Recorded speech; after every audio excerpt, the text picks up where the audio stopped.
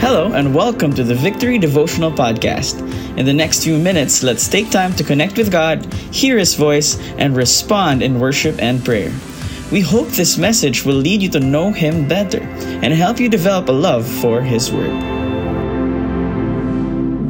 Father, we thank you that our time of worship, Lord, is a time for us to be transformed, Lord, as we behold you.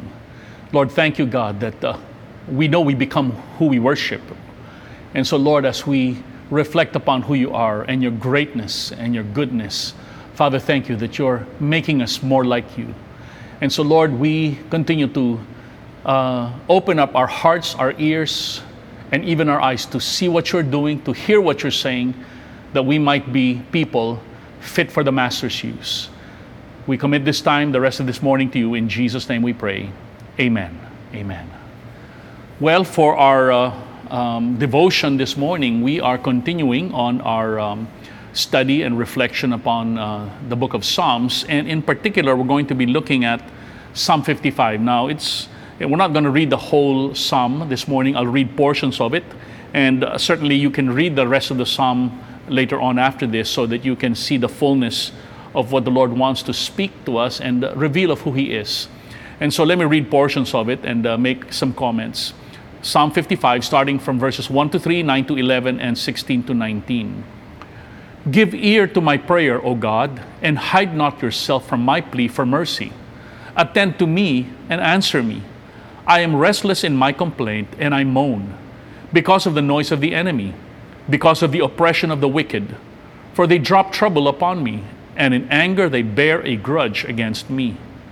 Destroy, O Lord, divide their tongues. For I see violence and strife in the city. Day and night they go around on its walls, and iniquity and trouble are within it. Ruin is in its midst, oppression and fraud, and do not depart from its marketplace.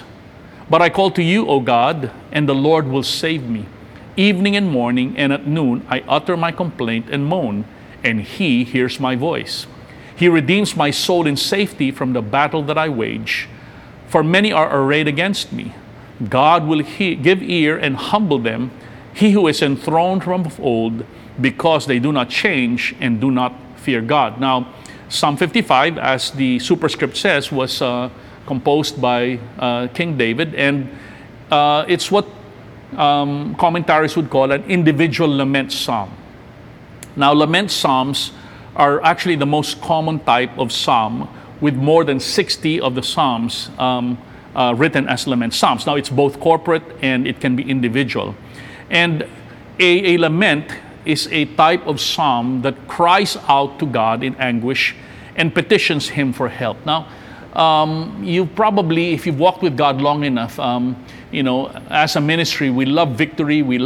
That's why we're called Victory. We love overcoming. We want to see and experience the victory of God in our lives. And because He is a God of victory who knows no defeat. And yet we see in the full counsel of God's Word that there are times when the psalmist, at least in this case, pours out his anguish and cries out to God for deliverance and for healing and for his hope to be renewed. And so Psalms gives us, as I said, the vocabulary by which we can relate with God. And these things are comforting to us, particularly in this time, isn't it? That we can pour out our pain to God, because certainly it's hard. It takes faith to say we're walking in victory. Now, we know Jesus said, whatever is born of God overcomes the world. John the Apostle, rather. So my point is this. God in His wisdom gives us His Word to help us articulate the pain we're going through, but it doesn't have to keep in pain. We don't have to keep in pain. We will see as this psalm unfolds that there is really a movement of the psalm from beginning with despair, moving on to complaint, and then finally concluding with confidence in God. And that's what we want to see as we reflect upon each of the passages, the text that we read earlier. So that's the beauty of this particular psalm. It helps us have the language by which we can pour out to God our hearts in the times that we are living in. Now, we see from verses 1 to 3, as I read, a sense of despair. The oppression being suffered by the psalmist is causing him to cry out to God and ask Him to listen to his prayer and not to hide himself. Have you ever felt that way, that sometimes God has hidden himself from you? It's like you're looking for him, you're crying out to him, but he doesn't seem to hear your prayers. And that can lead to despair, isn't it? Where you have a sense of hopelessness. And sometimes we get disappointed with God, or we get even angry at God for saying, Lord, have you abandoned us? And the psalmist, David in particular, if we examine his life, he's gone through all of these experiences, particularly as a fugitive from Saul when he was running away, and even the time that his own son rebelled against him. And so we've seen times in his life where he's experienced despair. And so he pours out his heart to God. And sometimes, and again, we didn't read it, you'll see that sometimes we actually just want to escape from all of that. But then there's a shift in verses 9 to 11. It turns from a despair, a sense of hopelessness, and it moves on to become a complaint now. That's interesting. It's a prayer, but though it's complaining, and apparently God allows for us to bring complaints to him. But what was the complaint?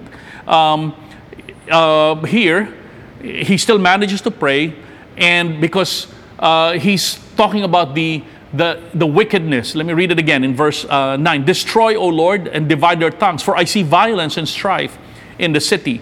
Day and night they go around it on its walls, and iniquity and trouble are within it. Ruin is in its midst, oppression and fraud do not depart from its marketplace. So his complaint was against the injustice, against the unrighteousness, the wickedness that was going on. And perhaps that's how we feel, isn't it, with all that's happening around us and in the world. And so we can voice this to God, okay? It's still a prayer, but the reason he's able to shift in his prayer is because from despair to complaint is because he knows enough about God to know that God will not tolerate unrighteousness and wickedness. And so he knows sooner or later there's going to be judgment.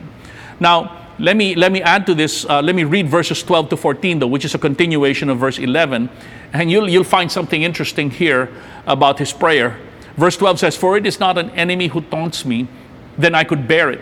It is not an adversary who deals insolently with me, then I could hide from him. But it is you, a man, my equal, my companion, my familiar friend. We used to take sweet counsel together. Within God's house we walked in the throng.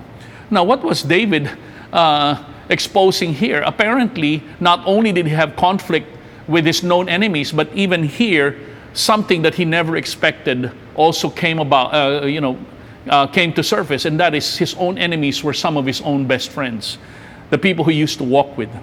Now, we know this is a betrayal, and one of the most painful of all human experiences is being betrayed. In fact, the Expositor's Bible Commentary said this. Some of the people in ancient times would actually call this psalm a reflection, this experience a reflection of that which our own Lord Jesus Christ experienced, isn't it? At the hands of Judas when he was betrayed. And what is shocking, though, is the prayer that David continues to pray after this. Verse 15, he says, Let death steal over them. Let them go down to Sheol alive, for evil is in their dwelling place and in their heart. Now, what is this? David is actually praying an imprecatory prayer, if you will, for the death of his enemies. Now, and this is problematic, I realize, for some people to interpret, that the psalmist would actually pray for the death of his enemies who betrayed him. But let me give you, hopefully, a key to interpret this. That this imprecatory prayer is not so much vindictiveness against the person per se, but to bring an end to the evil that these people, his enemies, have been propagating. Let me say that again, okay? This prayer, as we see in Scripture, is not so much vindictiveness because he was betrayed, but because the evil that these people have been propagating, he's praying that this would come to an end. And in fact, there's a similar scripture that this is an allusion to, and that is the time when Korah, Dathan, and Abiram were swallowed up by the earth in Numbers 16, verses 31 to 40, when they rebelled against Moses. Because if you look at his prayer, let them be swallowed up, let them go down to Sheol alive. This is not a usual prayer, but every now and then it is apparently prayed in the scriptures. And And let me give you a caution. And this is, we know the scripture is God-breathed. It is inspired by the Spirit of God. And I believe David did not pray this rashly out of embitterment, but this was a Spirit-led prayer. And so my encouragement to you, when you come to a point where you feel the injustice, the unrighteousness, my caution is you pray according to the scriptures and not just pray this rashly unless you know you're led by the Spirit of God. Why? Because we will give an account for the words that we speak. So anyway, this might be not the devotional you expected for this morning, but it is God's word, and we can learn spiritual truth. And finally, as we close, here in verses 16 to 19, again, there's a shift in David's prayer from despair to complaint. Now he ends with confidence. Let me read verse 16 again. But I call to God, and the Lord will save me. Evening and morning and at noon I utter my complaint and moan, and he hears my voice. He redeems my soul in safety from the battle that I wage, for many are arrayed against me. God will give ear and humble them, he who is enthroned from of old, because they do not change and do not fear God. What is David's conclusion here? We see that his attitude changes because he knows that ultimately the Lord will deliver him because he is enthroned from of old. Meaning, he is enthroned is a picture of God ruling and reigning in righteousness and justice. As Psalm 89 says, the foundation of God's throne is righteousness and justice. Brothers and sisters, we can take comfort no matter what is happening in the earth, in our lives and in our nation. If we look to God as a righteous and a just God, we know in the course of time, at his appointed time, he will bring about righteousness and justice. And because that is who he is. What holds the throne of God up is his character as a righteous and just God. Yes, he's powerful, but he's also righteous. And you don't need to despair and you don't need to complain, because you know God will make all things right here on this earth and in eternity. And so the warning, as we close there, he says he warns his enemies to walk in the fear of the Lord, for that is what will keep people from evil and ultimately the judgment of God. So my encouragement to you this morning as we close in prayer is that regardless of what situation you face, that you may feel like you're in despair, yes, pour out your heart to God, but trust and be confident in his righteousness, in his justice, in his goodness and his mercy. And surely we will walk victoriously, not just today, but every day of our lives. Let me pray for you as we close. Father, we're grateful that your words are spirit and life to us. Lord, thank you that your ways are higher than our ways. Your thoughts are higher than our thoughts. Lord, when our circumstances overwhelm us, Lord, that's what happens. We despair because our eyes are on ourselves or on our problem. But when we look to you, Father, as the one who is enthroned from of old, the one who lives forever, Father, the God of righteousness and justice, then our hearts can take confidence that you will take care of us, you will turn around things for us, you will vindicate us, and you will exalt us, Father, as we continue in the fear of the Lord. Thank you, Lord, for that assurance this morning. In Jesus' name, amen. Siya ay dakila,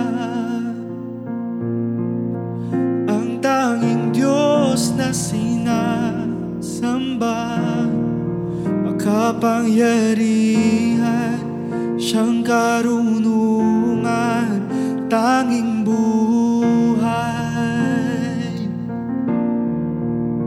Siya ay dakila, ang tanging Diyos na sinasamba, makapangyarihan, siyang karunungan, tanging buhay.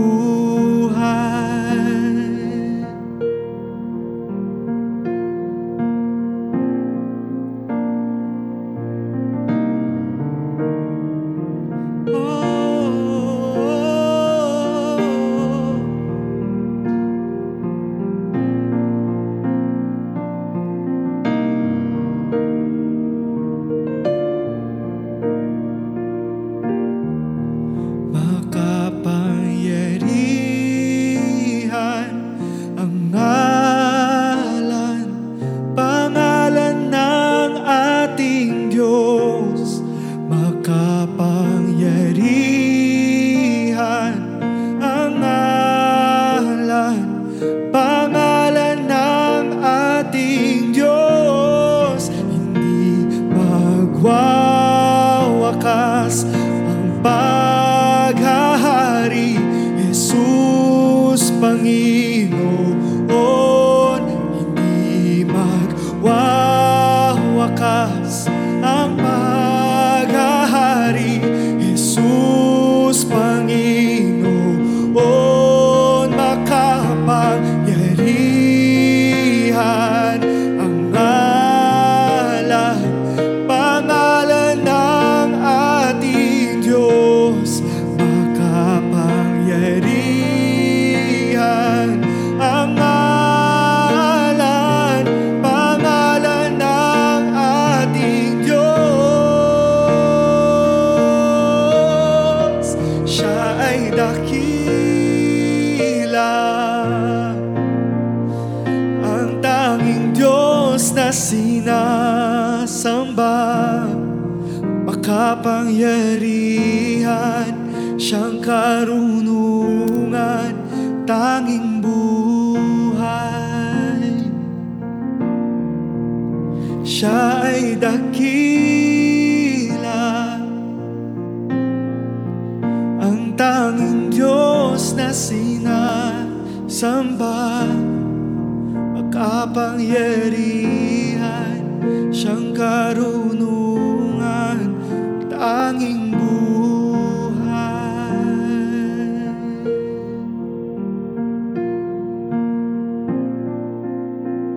As we end our time together, let me just speak God's word to you and bless you. Paul said, the Apostle Paul said in Romans chapter 14, verse 17, the kingdom of God is not a matter of eating and drinking, but of righteousness, peace, and joy in the Holy Spirit. May the righteousness and the peace and the joy in the Holy Spirit, the blessing of God's kingdom be upon each one of you as you go through this day. God bless you. See you again.